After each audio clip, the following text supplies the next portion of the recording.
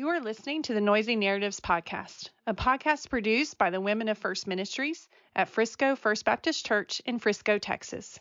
Here at Noisy Narratives, we like to cut through the noise of our stories and get to the heart of what really matters. We hope you are blessed by what we share. Thank you so much for listening. And isn't it amazing?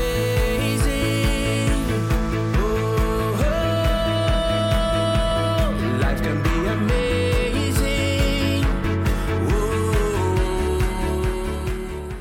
Hello, everyone. Welcome to Noisy Narratives. This is Debbie. I'm here with Christy. Hey, Christy. Hello. How are you today? I'm freezing. I'm sitting here with a blanket on because it is so cold in these offices. You should see us. We're both wrapped up like burritos in our blankets. Well, and it's funny. Anytime, like in Texas, this is part of an issue with how we do AC here, is it's like 110 degrees and our AC is pumping all the time. And so we're relatively comfortable. Not like free, but then as soon as the sun dips a little bit, or it's a cloudy day, or it goes like today is like mid 80s. I was just looking that up. It's like our AC just runs because it's still like it's weird, but because the sun isn't beating. Well, the sun isn't beating down on the building as much, but the AC is still running, so we all just freeze. So like my hands are like shivering. Yeah, my fingers were numb when I was over there typing. And they got so cold, and then I ran over here, and then I went to Brittany's office to talk to her, and she had a blanket. So I took her blanket, and now I'm wrapped in a blanket. And usually you're warm in my office. Usually it's hot. Yes. Well, we start off nice and like this, and then we usually end up with red cheeks sweating by the end. These so hot. Our buildings are not very well acclimated. It's like extreme. It's one extreme or the other. It's hard to find a good middle ground. But no, first world problems. I mean, truly. But hey. It is what it is, people. It is what it is. But what question do you have for us today? Okay, so the other day, actually it was Saturday night is when I texted you. And I was probably on Instagram. And a song came up on my feed that kind of evoked emotion. Yes. So my question to you is, what songs come across like your feed or you hear have some kind of emotion where you... A song that always evokes emotion, no matter where you are in life or in the day. If that song comes across your social feed, do you stop, watch, and listen? And so that was my question to you. Well, I think your question to me was, what makes you sad, like emotional? Which one like makes you cry? I thought that's what you were saying. Hold on. Maybe evokes emotion, and you went to sad and emotional. I guess so. Do you stop and watch, listen, don't tell me? Oh, that's hilarious. That's okay, funny. Come with a song that always evokes emotions no matter where you are in life. So I was thinking cry. Cry. Where were you? But you meant even okay happy. On Saturday night? Did you Probably not. I have a couple ladies I'm working with right now. They're in hard situations, and I spent almost all day Saturday with one or both of them. So you were crying. And I think you're probably right. Yeah, I think that's exactly how I read that. So I will tell you that is the song I thought. Those are the songs I thought of are the ones that made me cry. That's okay, and that's fine. But I can tell you the ones that make me happy though. No, too. let's just do where you were in the moment and how you interpreted the song. So what do you have? In the moment, there are two songs that if you tell me they come on and they evoke this like emotional response, if I get teary eyed and sometimes I have to like, even I'm driving, I have to hold back tears, is going to be Time of Your Life. Good riddance. Like, I hope you had the time of your life. That is just like a long goodbye song to me. Okay. So there's that one. And Butterfly Kisses. Butterfly It's Kisses? the I don't know names. I know songs. Butterfly Kisses. No, don't. No. Okay. No, don't sing. Sorry. No, I know. That's wise. Don't Here, sing. we'll do this one. Let's see. Butterfly Kisses. Oh, Butterfly Kisses. Yeah. Really? Let's get you. Well, think about it. She's telling him, like, it's all the way from when she's little to when she's married. And I didn't even know. And then about she's the like, lyrics. butterfly kisses on her dad's face. No, I've not. See, I don't listen to the lyrics. Well, then how does any song make you cry or laugh? It's for me like this, but oh yeah. I've never thought about the progression of this song. Oh, you need to listen to the words. I'm really bad at that, I guess. It's a sweet song, yes. Okay, I'm going to listen to that later. But at the very end, she's getting married. And so it starts off with her as a little girl when she's going to bed giving butterfly kisses on his face to her dad. Okay. And then at their wedding, he's giving her away. Yeah. Oh my gosh, I can start crying. Well, look. It's at the end. Oh my goodness. Okay. Look, I'm getting teary. Paper. You need a fan. Here, do you need a fan? Here, fan yourself. There you go. Oh my gosh. Oh it's my so embarrassing. goodness. That's hilarious and sad. I did not know that. Okay. Well, it's Debbie's beautiful. taking off her glasses. She's It is. really. She's still having emotions from Saturday night. Oh my it gosh. just keeps coming. Oh, I may be PMSing just a little bit too. Oh my, But are you I will- allowed to do that? Are we too old to PMS? No, you're unfortunately still not. not too I'm ready old. to Okay. be too old. No, but it's the end when it's at her wedding, and so Okay. she gives him butterfly kisses on her dad's face.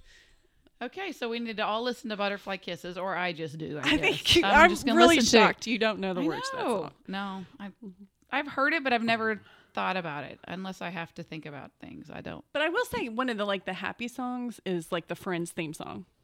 You want to I'll be there for you. I'm saying if you want to do both. I think. There, Oh, here, there. thank you. There you go. I'm still wiping my eyes. Okay, so that's your first song. What's your other song? My other one was the Say that Time of again. Your Life. But Oh, there's a okay. bad word in the very front, so don't play it but there's a bad word in the front because it's pretty much saying there's a fork in the road. You've chosen different paths. But I hope before we take these different Green paths Day. that yes, At the Green Day, Good time Riddance of of Your your Life. That's always a Mhm. great Hope song you- on a video montage of pictures. Oh, at the end of something. Yes. It's pretty much a goodbye good. song, is what I would Yes. say. But it does elicit this, because I think every time I've heard it, it's Yeah. because it's on some kind of montage of a Yep. ending Yes. of something. And it And so gets it's, you. again, it's not a bad thing. It's just, to me, it does bring up the Absolutely. emotions of stuff. So those were my two, since I only went sad, apparently. So great that you only went sad. This That's is really funny. hilarious, because I read your text again, and that is not what you put. But that's how you interpret it, and that's fine. Yeah. Okay, here's mine. Mine is the song which gets me. It doesn't evoke tears. Oh, that's But just this a makes fun me chill. happy. Yeah. Yeah. But I could listen to this all day long. Song. So that's mine, but I'd love that one for forever. Yeah. And that one is a just sweet one. always, that could be happy or sad. Really. It's kind of where I went with that, but I think that came on and I was like, oh, that's so good. And I love it when So people do good. it a cappella. But I think some guys were playing it Yes. in an airport, and that's what got me on my Instagram. Well, some they'll do it. Like I love it when people like random street performers will perform it, and then they do it with Yes. harmony. There'll be 2 or 3. Yes. Oh, it's so great. It's so pretty. But the idea of like somewhere over the rainbow, wherever you're at in life, like something is either it's going to get good, it's going to be better. It's There's a rainbow, there's a pot of gold. I don't know. I love that song. And then when it's in movies, it's at the end of my favorite movie, You've Got Mail. And I think that's where I started loving it most because I love Oh that my movie. word! I forgot about that movie. I haven't thought of that yeah. movie in so long. Mhm. Tom Hanks and Meg Ryan. Okay, and then Okay. here's another one that this evokes emotion because it reminds me of going to the dentist and orthodontist when I was growing up in middle school and junior high, and I still to this day I hate the orthodontist and dentist. Oh, here we go. Here he is. Oh, that's funny. This also came on.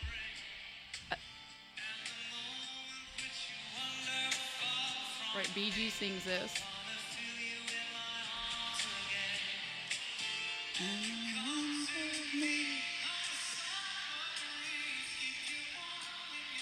Ready?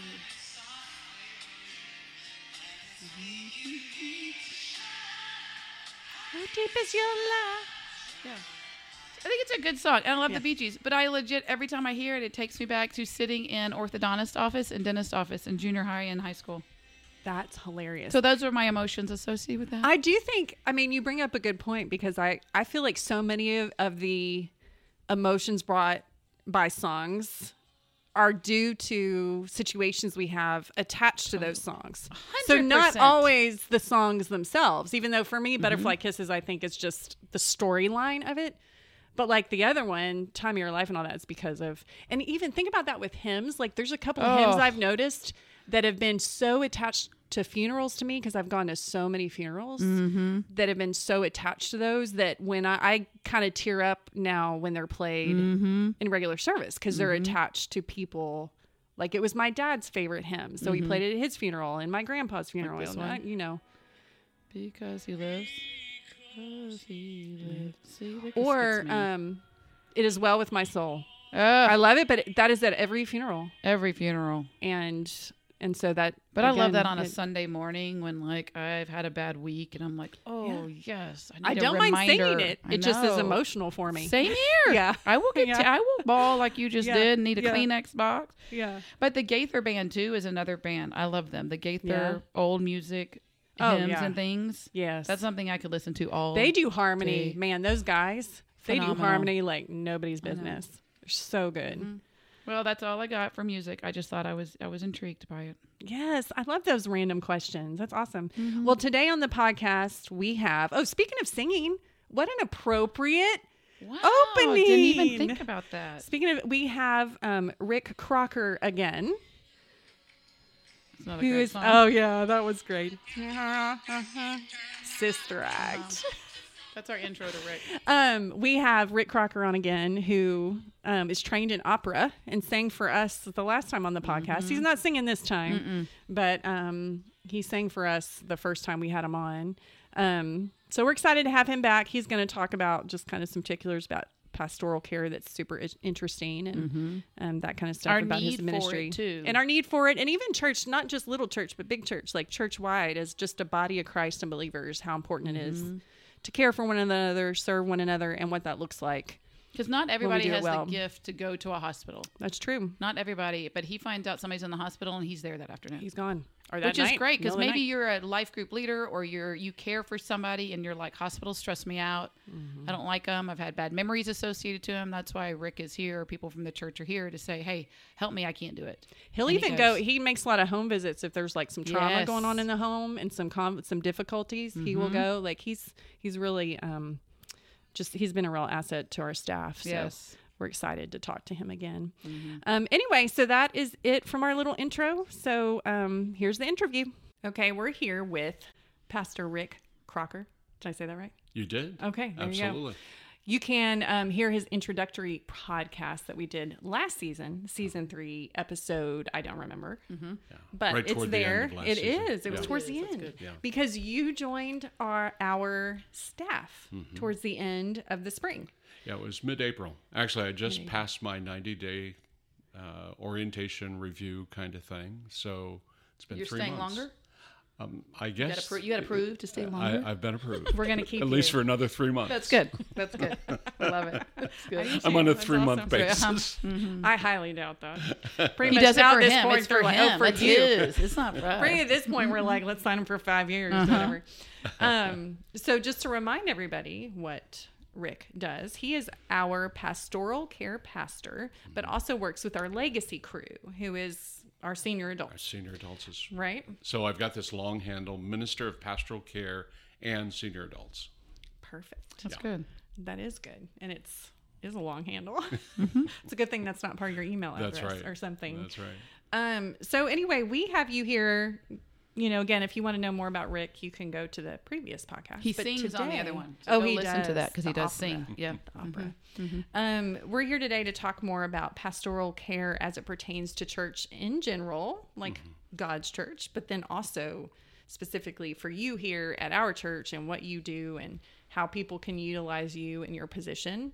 And then if you're listening and you don't attend this church, but you need pastoral care, then hopefully you have someone at your church in a similar spot that you can reach out to, right? Absolutely. And so we're fortunate here at Frisco First that we have a pretty good group of staff members. You know, we're large enough to where we can have several kind of niche-y roles. But anyway, so my first question actually that I was going to ask you was, do you have a passage? I'm going to put you on the spot. Okay. A passage that when you think pastoral care, biblical care, a certain passage in the Bible or scripture comes to mind. Absolutely, I do. Yay. Can we hear it? Yeah, it's from 1 Peter, Okay. chapter look it up. 5. 1 Peter chapter 5. Actually, I have it marked in my Bible. I kind of anticipated you. Look at Nice. that. We didn't even warn him ahead of time. Yeah, and you he didn't. was already ready. So Okay. this is Peter. He's talking to the churches in the 5 provinces of Asia Minor, which is modern-day Turkey. And he's speaking specifically to the elders and the young men in chapter 5. But the first 4 verses are dedicated to a word to the elders in the church, those who are pastoring and overseeing the churches. He says, "And now a word to you who are elders in the churches. I too am an elder and a witness to the sufferings of Christ, and I too will share in his glory when he is revealed to the whole world. As a fellow elder, I appeal to you, care for the flock that God has entrusted to you. Watch over it willingly, not grudgingly, not for what you will get out of it, but because you are eager to serve God. Don't lord it over the people assigned to your care, but lead them by your own good example. And when the great shepherd appears," won't that be wonderful? Mm-hmm. "You will receive a crown of never-ending glory and honor." That's such powerful words, and a great promise as well. Mm-hmm. And I was great reading instructions. Absolutely, yeah. It's so good. Yeah, not only to care, but how to care and how not to do it. Mm-hmm. I think that's a very powerful passage. Mm-hmm. Right, and even 5 goes on to say, "Clothe yourselves with humility toward one another. Mm-hmm. God opposes the proud, but shows favor to the humble." Absolutely. Submit And you to really one another. need to exercise humility in this role, because I think it's easy sometimes for those who shepherd God's flock to kind of feed on the praise that sometimes you get. People are so thankful and grateful and love you and care about you. And if you don't deal with that in a humble way and turning that glory back to God, you can get puffed up with pride easily, I think.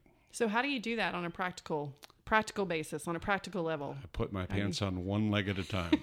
You say that as you're getting dressed in the morning. I am putting my pants on one leg at a time like everybody else. Or they don't know this about me. I'm not as good as they think maybe. Yeah, my wife always says, "Oh, if they could only see you now." Uh-huh. You know? See? And she keeps you humble too. She absolutely See? does. That's yes, good. yes. Yeah. She keeps me on the straight and narrow. Mm-hmm. Yeah.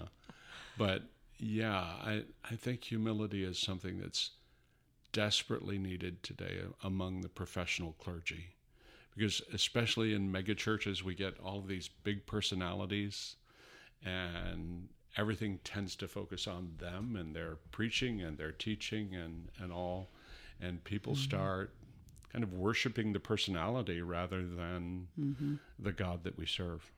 So true. It is true. I think it is a real problem. Thinking with of all the Westernized church. things. Yes, there's so many places we could go with that. Right? Mm-hmm. We're not going to touch any of them. No, I know. That's a whole other podcast. We're going to use wisdom and just keep rolling. So if we were talking a bit, I've got like a bunch of questions. I'm sure Christy does too. We were talking a bit before we started the podcast on just, we have people in our church that come to us with needs, like we were talking about all the time. Your kind of position is unique, and that is primarily what you deal with, right? A lot of times on a day-to-day basis here are people who need help in some way. So if someone's listening to this and going, "Man, I feel like I could talk to somebody," like what is the first steps to even doing that? Yeah. So a couple things related to that. I feel like I'm at the spear's point. So I'm the gatekeeper. I'm not the one doing all the pastoral care. I mean, we have a talented, gifted team of professional ministers and leaders, along with our life group leaders, over all of the church and within your ministries as well. So my job, I think, is kind of being the triage unit I'm the initial contact many times, and I make sure that a life group is tending to that need, or someone is seeing a professional counselor, or another pastor on our team is aware of that need, and they can get alongside of that individual or that family and make sure that the needs are cared for. Sometimes I'm not the person who is the initial contact, but the reverse happens. The contact is made through one of you, one of the ministers on our team, and they say, "Hey, Rick, I think it would behoove you to speak to so-and-so." So I'll reach out to that individual, learn more, and see how we can help, what resources we can provide, and come alongside that individual or family and assist them back to a place of well-being and wholeness. So what are some examples things that when you say triage, that involves, I think of a hospital, triage is involved in many different things. So what are all the different facets of that? For you? Hospital visits are one of them. Right. So you go to the hospital. So I go to the hospital, and I think that's really important. I have all of my pastoral ministry felt like when an individual is in crisis and they're going through a hospitalization, they need not only the attention of the medical professionals, but it's often a time when people are hungry for spiritual support and encouragement. And even for those who are not following Christ at that point, often they're more open to spiritual things and spiritual discussions. So I always like to know when someone is going to be in the hospital to make sure that I can drop in and say hello, read a passage of Scripture, share a word of prayer, find out if are there ways that we can help your family while you're going through this hospitalization. So hospital stays are one of those times that are really important in pastoral care. In addition to that, of course, times when people, individuals or families are grieving. So when a death has occurred, it's important for me or one of our pastors to attend to those who are surviving during the time of loss and grief, that they know that the church is there. We want to serve them not only during the initial preparations for the memorial service or the funeral, but in the days and weeks that follow, to make sure that the person and the family is processing that grief in a God-honoring and healthy way. So that's one of those times. Also, times of financial crisis. A lot of people find themselves these days, in particular these days, needing some financial assistance. Their back's against the wall financially.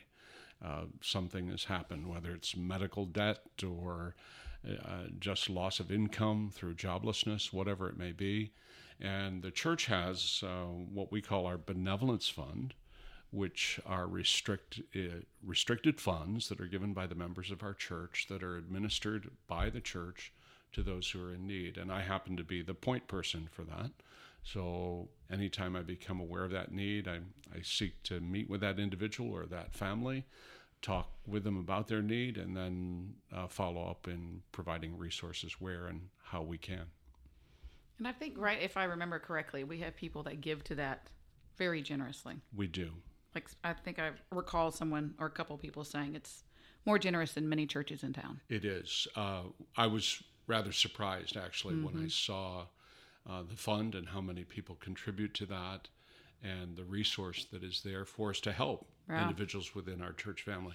Currently, that's just for individuals who are either members or adherents here at Frisco First, and if they're active in attendance or ministries of the church, we're able to help them in those financial ways. Yep. We've also used that a lot for counseling. Absolutely. So Right. there are times when either I or you or other ministers on our team become aware that an individual would benefit from professional counseling.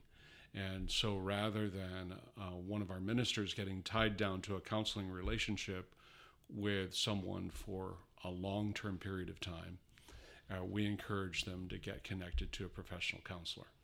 And so the church will, right now, our policy is that we will provide for 4 individual professional counseling appointments with a Christian counselor in our area, and we have a list of recommended counselors that we refer to on a regular basis, have a good relationship with them, and the church picks up the cost of those initial 4. Now, if an individual needs to go for more than that, we can meet again and talk through that and see what the extended need is, or the individual or family can pick up the cost of that after those first 4 appointments. That's good. It is. That's huge. And because, I don't think people realize how much counseling costs until you need it. It's like $120 an hour just starting off, like base maybe. Yeah, it's not unusual to see $150 or $200 an hour. Yeah. I'm going to be a counselor. Yeah, it's a lot. Well, and they have to cover their own insurance. Like, I was like, why do y'all, I have a lot of friends who are counselors, and I remember asking them, why do you charge so much? And they were like, well, think about it. They have to pay all their own rent, all their own insurance, all their own coverage, everything. And I'm like, well, and then you can only fit so many in a day. And Right. And often people cancel, and anyway, I was like, well, I guess that's true, but it's a lot for the individual. And what if you have multiple family members that need to go? Now, Then that's hard. That's really hard. That is really hard. Now, in those cases, we'll consider 4 appointments for each member of the family that needs counseling along the way. Yeah, because that does happen. If there's a traumatic event in the family, it's going to impact everybody. Absolutely. So what do you love most about pastoral care? Like, how do you see, I know you just love church. You love God's church, God's people. So how do you see yourself in that? In this season in my ministry, and, I'm kind of on the downward slope. You all are still, quote unquote, climbing the ladder. I don't know about that. I feel like I'm reaching the downward part a little bit, but yeah, you're go at ahead. the top of the hill to then go down. I'm staring at the down. Got it. Yeah. Okay. Well, I've been on the mountaintop. I'm going down down. the You're valley. going down. You're speeding up. I am speeding up. I think for me to be able to just be an under shepherd in Christ's body is such a joy to me. It doesn't feel like work. People will say to me who know what I've done in the past and all the different seasons of ministry I've had, they'll ask and say, so what do you think? Do you like what you're doing? Absolutely love what I'm doing, and it doesn't feel like work because I love people. I love caring for people. I want to make sure I help people to a place of vibrant spiritual health where they are reconciled to God and reconciled to one another, and they're living the abundant life that Christ came to give us. And if they're not living that, I want to make sure, let's remove those obstacles. Let's take those barriers out of the way so you can live that abundant life that Jesus gives. Well, you've done a good job of removing barriers for some people, but you've added to some people's skill set and desires and love, like the prayer team. Yeah. There's people that are gifted in prayer and have a passion for it, and kind of putting those pieces together. Talk about your prayer team and what that looks like. You came in with how many people on the prayer team? I think there were 8 on the team when I came. And right now we're just consolidating the team, getting our feet on the ground, understand what we're doing. And we've begun during my first 90 days here now to act as service hosts on the live stream and our Facebook and YouTube. And so we're there and available to people who have joined us via live stream or one of the social media outlets. And we can let them know that we're praying for them, make them feel welcome to the service, all the rest. And then we have members of the prayer team that are available at the end of each of our worship hours on Sunday mornings to be available for prayer. And people are responding, and we're having a great opportunity to talk with people, to pray for people, and to connect them into a more meaningful way here in the church body. And I don't think people utilize our prayer team.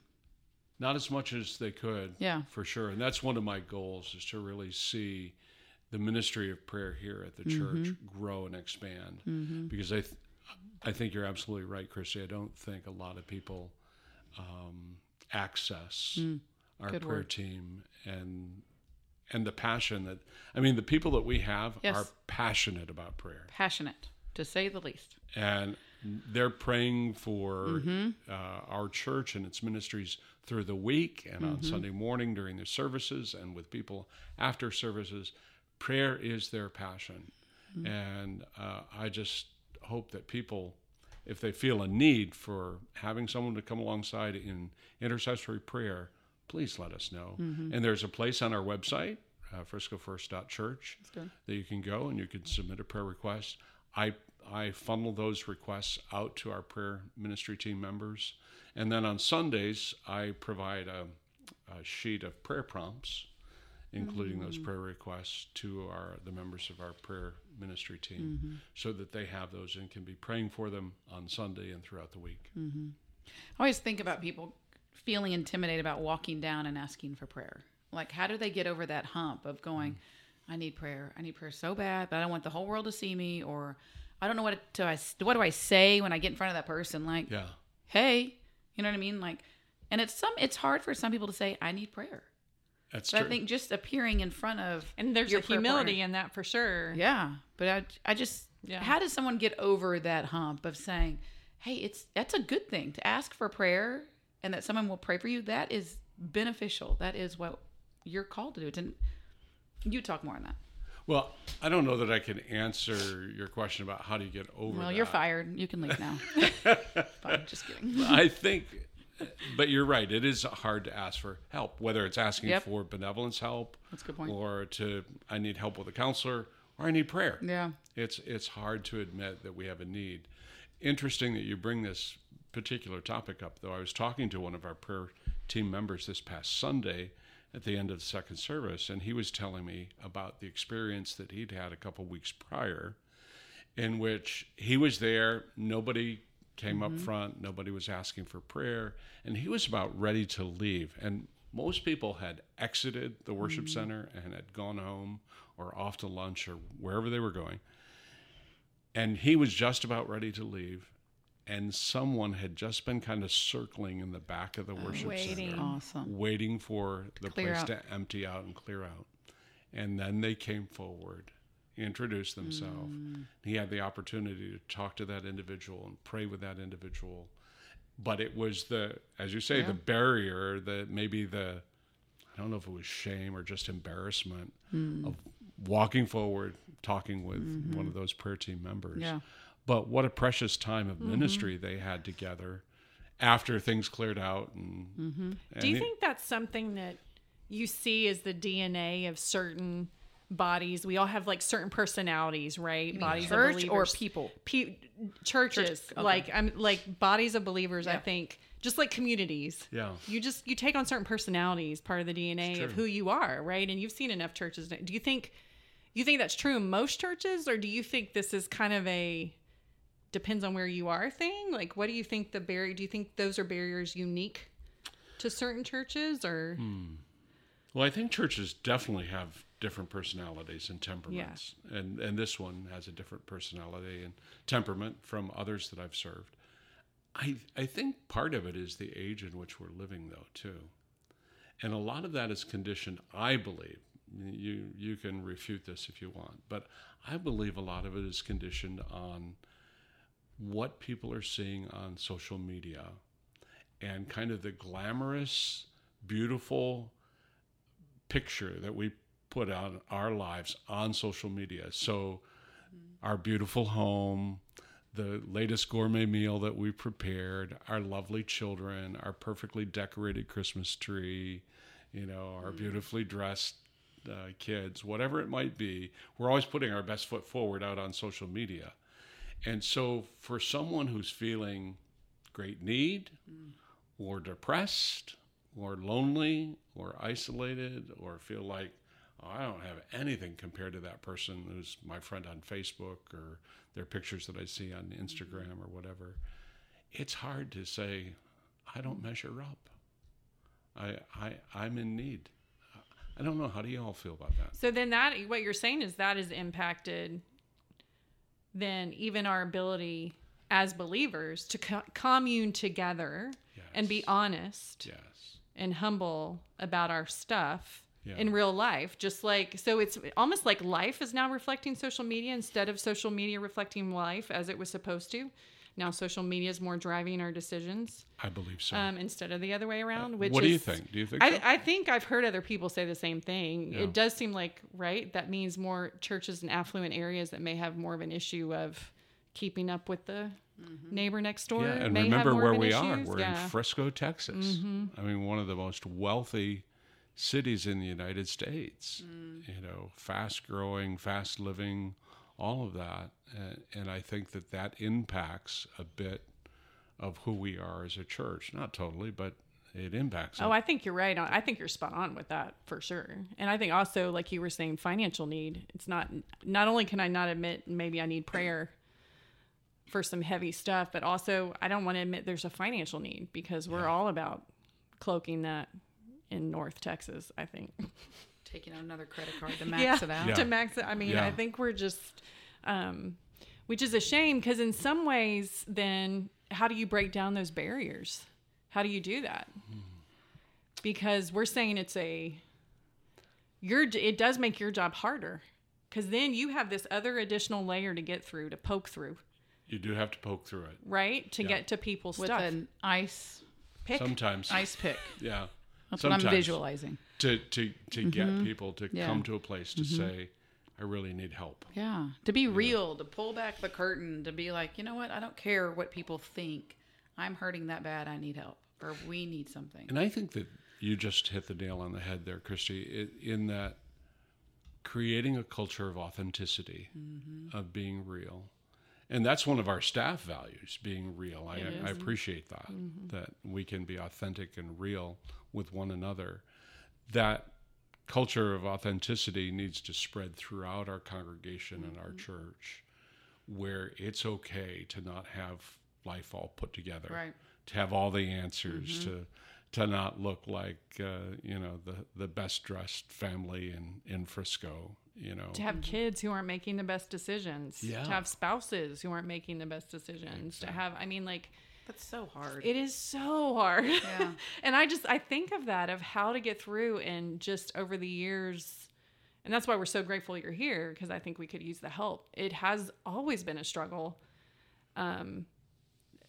It just takes so long. I honestly don't have any answer. Like I think we've talked I think about it it takes for a less long time. if more of us did it. It takes a longer time when it's a human or a couple, but it takes less time if more people were real and honest and raw about life. Like, yeah, my kid did XYZ. Yeah.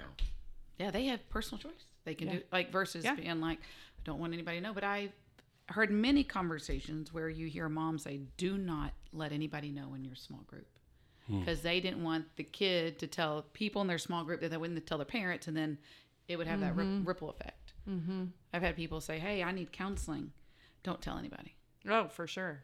Yeah. I'm like, Isn't I'm not that going sad? to. That's Is. sad. That every time. It breaks my heart. Like, number one, I'm not going to, but you don't need to, in my opinion, you shouldn't have to preface that on a typed email to us. I'm not going to talk to your business anyway. Right. But the fact that they feel the need to, hey, I just want to make sure you don't tell anybody. Yeah. Where I'm like, no, you should be telling all of your friends should be telling you need counseling. I think Go get counseling. that seems to be more of the thing too, is who's your support system? Because what I do find interesting, I mean, I've been last year I had to go through some counseling just with stuff, and we've talked about it on the podcast, and Christy and I've talked about But it. it's okay if you But have more. I know, and I do, and I will. I am all about it. Yeah, but the thing is that there is some time you need in quiet to process, right? With you and just one or two other. You don't want people constantly asking you, or because you just need some quiet. You just need some time. But then I'm like, that is a season part of that too. If you're feeling like you have to hide all the time, like there's so much shame, I think part of it seems like what social media has done and a culture of pretty has done is shame us from anything that doesn't look right and look perfect. And I think people would say the church has done a horrible job of that for a lot of years at times. I'm saying Big C church in general, right? I mean, shame is such a, and we've heard about that from people on our podcast who have related to things we've talked about. Shame is such an intense, difficult Shame gets me all the time. thing. Like, Yes, I don't want to people, I don't overcome. know. And then you have to be like, stop it. Yes. Like, stop Yeah. talking about, stop thinking that way. Stop doing that. This is your, whatever. Like when we're going through our house issues, house fire, whatever, I remember my daughter being like, why does everybody have to know? And I'm like, well, we didn't tell, but they love us. Yeah. They love us. And and she just was like, I hate everybody knowing my business. And I'm like, well, it's not just yours, girlfriend. It's all 6 of our businesses. So deal with that. But it was interesting. And I had to communicate with her. This is your body. Like, this is the church. These people love you. Yeah. They care about you. Yes, they brought you panties and underwear. And you think that's weird. But that's because that one mom that was like, I had this happen to me. This is what you need on day 2. So we had a real life experience. And so she went to church. And so she comes out of her life group. And her life group is great. Trisha and April are wonderful. And I go, well, how was it? And she was like, I talked about it. And I was like, everything good? Yeah, good. Went fine. I was like, was it that big a deal? Move on. No, yeah. That's Yeah. how she does it. Yeah. She's Yeah. like, move on. It's fine. Yeah. And I was like, was it a big, no, it wasn't a big deal. Are you glad you did? I mean, I guess. But I was like, but do you see how you made a big deal about it in your head? Right. And in And reality, it really wasn't. it wasn't. And your people asked you questions. They care about you. But you are giving people in some way power to hurt you a little bit when you open up your vulnerabilities like that. And so I do think being okay with that is saying people aren't going to be perfect, even in their responses to me, is a part of growing. Like it's, we've all been there when maybe we haven't responded the best or somebody else hasn't responded the best when we're sharing something that's hard or difficult. But so it went great, but what if it hadn't? Yeah. She was opening herself up to that Yes. possibility. Yeah. Totally. And that's a risk, isn't It's it? a risk. Yeah. And we've had it to where it a has risk. gone bad for her and she gets her feelings hurt. Right. But then we have to go, well, that person is hurting. So they're going to hurt you because they're in a hurting place in life. And they're not perfect. They're not going to say it Well, perfect and to they're you. 15, 16-year-old girls. Exactly. Please. Exactly. Well, Even women. I think Even it goes back 40-year-old women don't to do it something great. you said earlier, though, about the need for us to lead by example. Mm-hmm. That we need to be authentic. We need to be real and be willing to admit that we don't have it all together. Right. Yeah. We don't have all the answers. Yep. But we're fellow adventurers and we're making the journey right alongside of you. And it's okay to admit that you don't have it all together. Yeah. There's a lady who's sitting in my office yesterday and she talked about it. She said, I don't do a good job of letting my kids know how I feel about things or what I'm struggling with. Yep. And her kids are not little, but they're like middle school. And I was like, I remember being in that place. I remember being like, okay, they're out of the chaos phase of diapers and feeding every 5 hours or 3 hours. And now they're like, oh, they can sit on the couch or something happens and they can get the feel and the vibe in the house of what's going on. And then learning to say, that hurt my feelings, or this is what I'm going through. And so now you become a person to them, not just a mom. Like you're now like, oh, she does have a heart. She does have feelings. Yeah. And really opening up. And so I remember sharing with her going, you've got to engage in those feelings. Because she's not a sharer. She's not an extrovert. She's like, I don't even like to talk. And she's like, I have to learn to talk. And if to you're my somebody who wants to kids. move on fast from those hard feelings, it is hard to talk about it. Yeah, a or little she's bit an more, right? internalized and she processes on her own.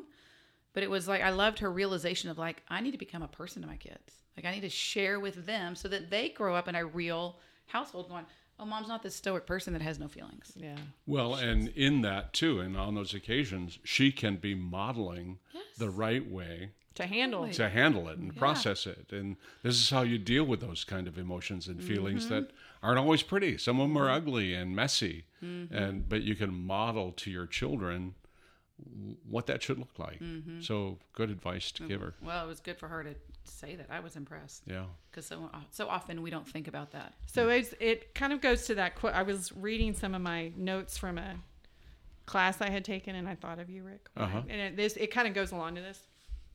It was specifically on kind of like trust and forgiveness and stuff. And one of the quote it says is, trust is a proportional virtue because it requires wise engagement and forgiveness and fruit, like of repentance. And forgiveness, it says, is I'm making a commitment to not dwell on your offense or reduce you to your failure. Absolutely. And so, because what I thought about... But you got to say that again. Is Okay. trust three things? No, trust is a proportional virtue, is the wise Right. engagement that based on fruit of repentance and forgiveness. So yes, Yeah, three things. Okay. Because, and it made me think, because I think about this with like pastoral care and counseling and like and humility, because it's that wise engagement that you need, which basically means I'm caring for you in a way that's wise. Like I'm not necessarily, you come off the street, I don't know you, I'm not giving you everything, because what if this isn't good for you? Like Right. I'm thinking about that, right? I may have to say no. I may have to say no, right? But I need to know your story, which means I'm going to care for your story well. I'm going to enter that wisely. And then the fruit of repentance, the forgiveness and fruit of repentance is we need to kind of talk about where that needs to happen, like with families and counseling or whatever. But the bigger thing is the trust is I'm not going to reduce you to your failure or to your offense. That is so important. And I'm so pleased that you brought that up, because I think when someone gets to the place where they can be vulnerable, admit their need, and that they need help, that on my end or on your end, when you're talking to an individual like that, you are holding something very, very sacred in your hand. And you have to treat that individual with honor and respect and not do damage to their soul as they've laid their life bare before you. And you need to be a trustee of that in a way that continues to build trust, so that hopefully over time, more and more the trust will grow, and more you can walk alongside that individual to a place of health and wholeness. But it's a process. It is, because you can't get past the shame without trust. There's no way. No. So I think of that with people coming up front to the prayer team and trusting those individuals with their story. If they don't have trust there, they haven't seen it over and over or felt it over and over, they're not going to be able to get past that barrier, right? To get up there. I was going to say this earlier, and when we were talking about why is it so hard for people today to do that, I think part of it you just hit on is that we don't see a whole lot of it anymore. A generation ago, it was every Sunday, all the every time. Sunday at the end of service, the pastor would Wednesday night, Sunday morning, Sunday evening, extended invitation. People would respond. You'd see people moving out of their seats. Even in the church in which I grew up, I remember if someone felt like the Holy Spirit was dealing with them and they were really struggling to come to a place of confessing that to God. Occasionally a wise elder would come over and stand next to the person and just put their arm around them to give them courage. We don't see that kind of thing much anymore. I'm not criticizing anyway. It's just not the habit of the contemporary church. And so because you don't see that happening, there's even more of a barrier there that you have to climb over, I think. No, I would agree with you. I think so. Mark does it when he preaches, I've noticed, which I'm very thankful for. But I still think it could be, and especially if we as a church are inviting people to come to the church and we're opening up our doors, like it should be a conversation every week. Yeah. I just don't think that gets old. I'm not there yet. I mean, maybe in 20 years I'll be like, we can pass on that. But I just think there's so many new people that are coming to our church and that want to know, and it's just, and if nobody comes, that's fine, but to at least give them the chance. And I will say, I do think we have a different situation here because we don't have kids or students in there. And so I feel like I grew up in a time where we had kids and students in there, and so every week there was a child or there was a student or a young person walking up that's for right. an altar call, because that was a point in life where you just see a lot of, we see a lot of salvations in kids ministry. We see a lot of them in student ministry. And I mean, sometimes I'm like, that's kind of a cool thing to have. We don't have refreshing. We don't have the energy in there sometimes with worship. I feel like because we don't have the teens always or we don't have the teens and adult. But then also seeing those salvations when you have them going on in our areas and you guys don't get to, and adults don't get to see. It's a spiritual boost. It is. Totally. Yeah. Don't you? Totally I mean, is. and for especially the people that just take for granted. And they don't realize we're not in the Bible Belt anymore. Like we're in an area where people need Jesus. This is a mission field. Yes, and this is it. They're not everybody coming here knows Jesus. Well, and I think too, for a person who's been serving the Lord for many, many years, maybe in decades, having the opportunity to see a child or a young person make that kind of first-time commitment is a real boost to them. Yeah. To remember the joy of having Christ found you and saved you and redeemed you by his precious blood, to know that, wow, that's happening for that young person is an incredible thing. Yeah, and it's a start. It's not the end at all. This is a start of a remarkable thing and change and journey.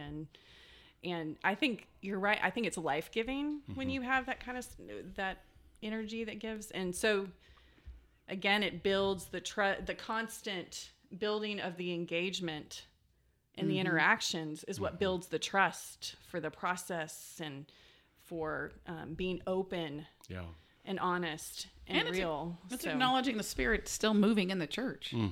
I mean, you can go to some churches and be like, oh, it's dead in here. When's the last time you had a salvation or a baptism or whatever. Knowing the Spirit's working. Thank you, Lord. Like, this is a vibrant church. Your people are doing what they're supposed to be doing, and you're working.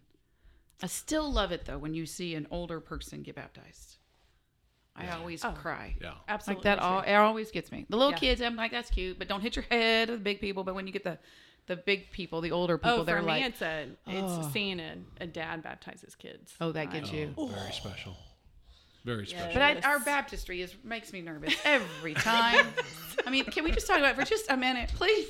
It is so nerve-wracking. I have to sit in the back. Whoever sits next to me is like, you're talking loud. Someone's going to flip out the back. Don't worry. Our pastors know what they're doing. Oh my gosh, but it's so close. Like, because they dip them, and you're like, oh, God, scoot up before you dip them back. And you're like, oh, that just grazed the side. It makes me nervous. My dad, because my husband got baptized as an adult here when we first came here, and many, many years ago. But my dad came to the baptism, and I still remember him coming out of that service going, I've never seen a Baptist church without a baptistry.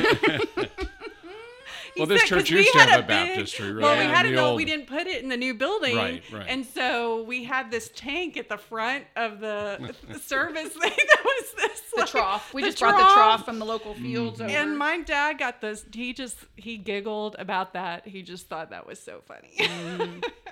Hey, one thing that I wanted to bring up. Get us back on track. No. Thank you. No, it's been great conversation. I was thinking about our conversation today and thinking about this, that I don't believe in the contemporary church today, in the structure of the contemporary church, that there's there's a place for a serious discussion about the state of one's soul. So you and I have had conversations about this, and I think you're absolutely right. Say that so more. I haven't, so inform me. Yes, well, and that I was like, I love when you talk about this. I think you're so good at it. I just feel like in today's church, we've taken away the opportunity for a heart-to-heart relationship about another person's soul and where they are in their journey. And I'll tell you why I think that. And it goes back to my childhood. I grew up in a very small country church. It was Methodist. And part of the old-time Methodist tradition was something that was called a class meeting. And it's kind of like our contemporary small groups today, or life groups. But there was a structure that was created by the Wesley brothers, John and Charles Wesley, for these bands and classes. And one of the questions, the opening question of the class was, how is it with your soul? That's exactly what the question was. Ooh. How is it with your soul? And the class leader, and my grandmother happened to be the class leader, and I can remember her doing this. Class meeting was once a month, going around in the little class and to saying, every single person. every person, how is it with your soul? And there was enough trust in that group and authenticity in that group that people were real in their answers to my grandmother, who was the questioner. But then they would talk about it together as a group. They would pray about it together as a group. There would be follow-up as a group, And even in our life group structure, I love our life groups, and I love our emphasis on life groups. But I don't even think that it's a safe place to have that kind of discussion with another person. And so there's very few places in today's church where you can have a real honest discussion about the state of your own soul. I don't know how you feel about that, but that's kind of where my analysis has been of late. Yeah. Debbie's all Christy, happy. I am. Come on. Well, I'm like, yes. I am too, but you say more. No, you go first. You go, Christy. You go. No, I got nothing right now. I'm thinking. I like it. I agree with you. I totally agree with you. And I like the context it's in. I like how it's set up. I like all of that.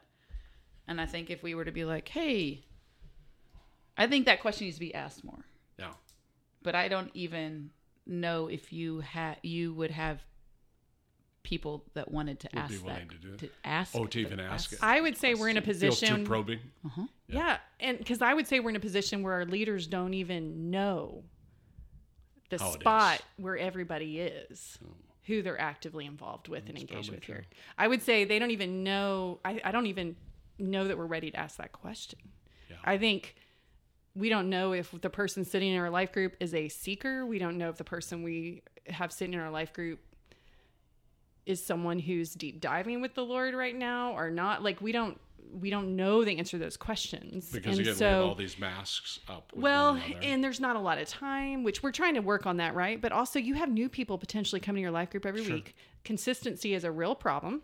in a place like ours where people are going to visit college kids every weekend, or they're taking their kids to soccer or swimming or softball or basketball or whatever. And so then when you have that inconsistency, it's hard to build the trust. Yeah. It's hard to actively engage with everyone to be able to have those conversations. And so then it becomes, how do you build smaller groups and even your life group from out of that meet at different times, that then build that. That's where it's got to be at. It has to be that. In that Yes. sanctuary. Yeah. It has Outside to be that of Sunday morning. outside of Yeah. that. Oh, it was absolutely outside of Sunday morning. It has to be a sanctuary outside of that you can then know, and then everyone's given permission. Mm-hmm. You get to know where I'm at. You get to know where I'm at. This group, we get to know where each other are. And if I'm going to challenge you on something, you've given me permission to do that in a loving, kind way. And I know that you're going to respond to me with Christ's love, in kindness, not disrespect, in gentleness. Yes. Rebuke me, reproof me if I need to be, but do it with gentleness and self-control. And exactly. Yeah. And I think we're getting better. There's groups like that forming here. And I think there's people like that already formed. Yes. I think it would be awesome right. to challenge them to even say, hey, go a step further. How does one find a group like that here in our church? If you're interested in having that kind of soul-bearing discussion with another, how do you go about finding that? Do you just prayerfully first? Yeah. Right. And I think it starts kind of organically. I think it goes from Bible studies and life groups, and then people form. That's why it's hard to get your hands on it, because I think it's kind of organic. I do think it's there. I think it's right for the taking, because there's and I'm going to speak on the women's side, because you see groups that come to the Bible studies. You see groups that come and they do life together, and they do it really well. Like the MOPS groups, the older ladies, some of the ladies that are in different life groups, they do life well together. Mm-hmm. But I don't know if we've said, hey, why don't y'all meet and have a question like this? Have a discussion like this? Because we like to sit around and talk about very topical things, or just kind of what's going on. No one wants to that feel are like safe. This question. Yes. They're safe. And say, hey, that we were talking about different things at summer Bible study, and one of the older ladies said, God, well, this is going to change our lunch discussion now.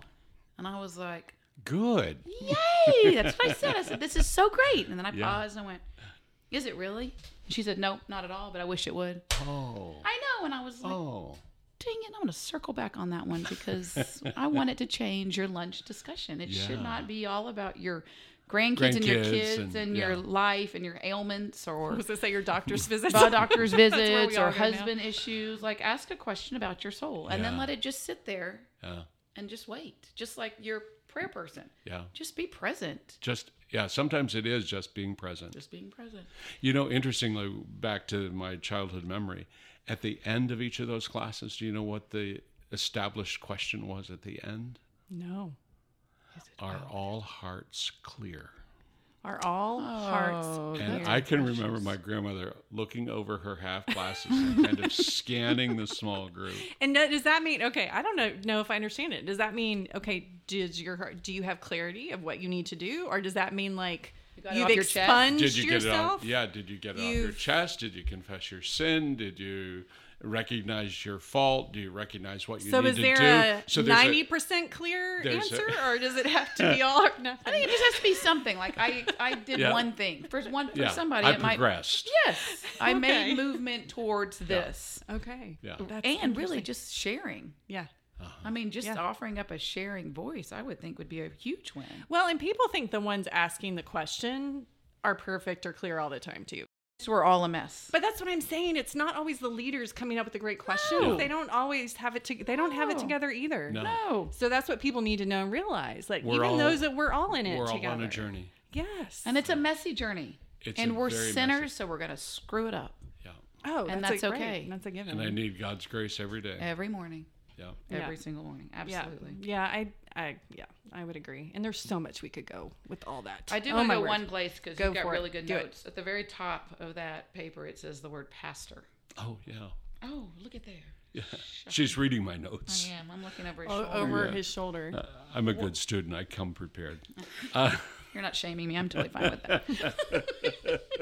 You wanted to speak about that, and it looks like you did some good research. So the word pastor actually comes from the Latin, which is pastus, coming from the Latin verb passere, which means to shepherd or to nourish or to feed. And the whole image of Psalm 23 and Wait, the can I Lord real is my fast? shepherd. Yeah. Remember that. Yeah. Say that again. It comes from to shepherd. To shepherd, to To feed, feed. or to nurture. Doesn't Yeah. mean to lord over, to domineer, Correct. to not even teaching. Which goes back to the First Peter passage. Don't domineer. Don't. That's what I Yeah. was thinking of. Yeah. Okay, sorry. Keep Yeah, going. but it's to shepherd, to nurture, to feed. And so I really think in my role here as Minister of Pastoral Care, there's a slice of nurturing, there's a slice of guiding, there's a slice of protecting, and then a fourth and final slice of sustaining, the progress and growth that has been made and building on those foundation stones. Again, taking that person on that lifelong journey until we go home to glory to see them grow in the likeness of Jesus. So good. So good. Well, any last question? Because we have been talking now for a while. So No, it's actually I got time to nothing. wrap it That's up. good. So it was Thank so you. good. So good. Yeah. It's always easier doing this than when I think about coming. It's like, I almost called and canceled on I you. know. You asked me this morning. No, what? It's at 1? Yes, Rick, it's at 1. We've emailed and we talked. It's still on the calendar. But good try. You tried to get Yeah, up. No, yeah. you did And not. it is You're funny great. how many, because we recorded one yesterday and it was the same thing. He was like, I don't know if this is going to be good. This is not a great day for me. And he had stuff going on. And But wait, doesn't we're this like, go "Let's to try." your what we Well, talked about earlier? It does. Like our goes to want what? to want to cancel it when we don't look perfect. And look, Rick is here. Guilty as in charged. His all his imperfection, and he did an amazing job. Amazing job. Yeah, well, I'm a strong J on Myers-Briggs. Are I you? need to That's good. cross all my T's and dot all my I's. Yeah, you did it. You did it well. You did it. Everybody's well. going to be very thankful. But it for all is. the good I mean, stuff. I do hope that when people come on, they still just enjoy it. It's a conversation, Yeah. and our people are blessed by it. Otherwise, Christy and I would not still be doing this. True story. We talked about You that might recently. still be trying, but she definitely That's true. wouldn't. She'd Yeah. be like, Yes. no, we do have I'm more out. than we do have more than 3 people listening now. So We yeah. do have more than 3 people. Yes, and we were talking about this. Like, can you believe it's season 4? Oh my goodness. Is it really season 4? And I'm like, yeah, because people are listening, so we'll keep going. That's great. We will, as long as people And I want to think hear. this is a great tool to show people's real side.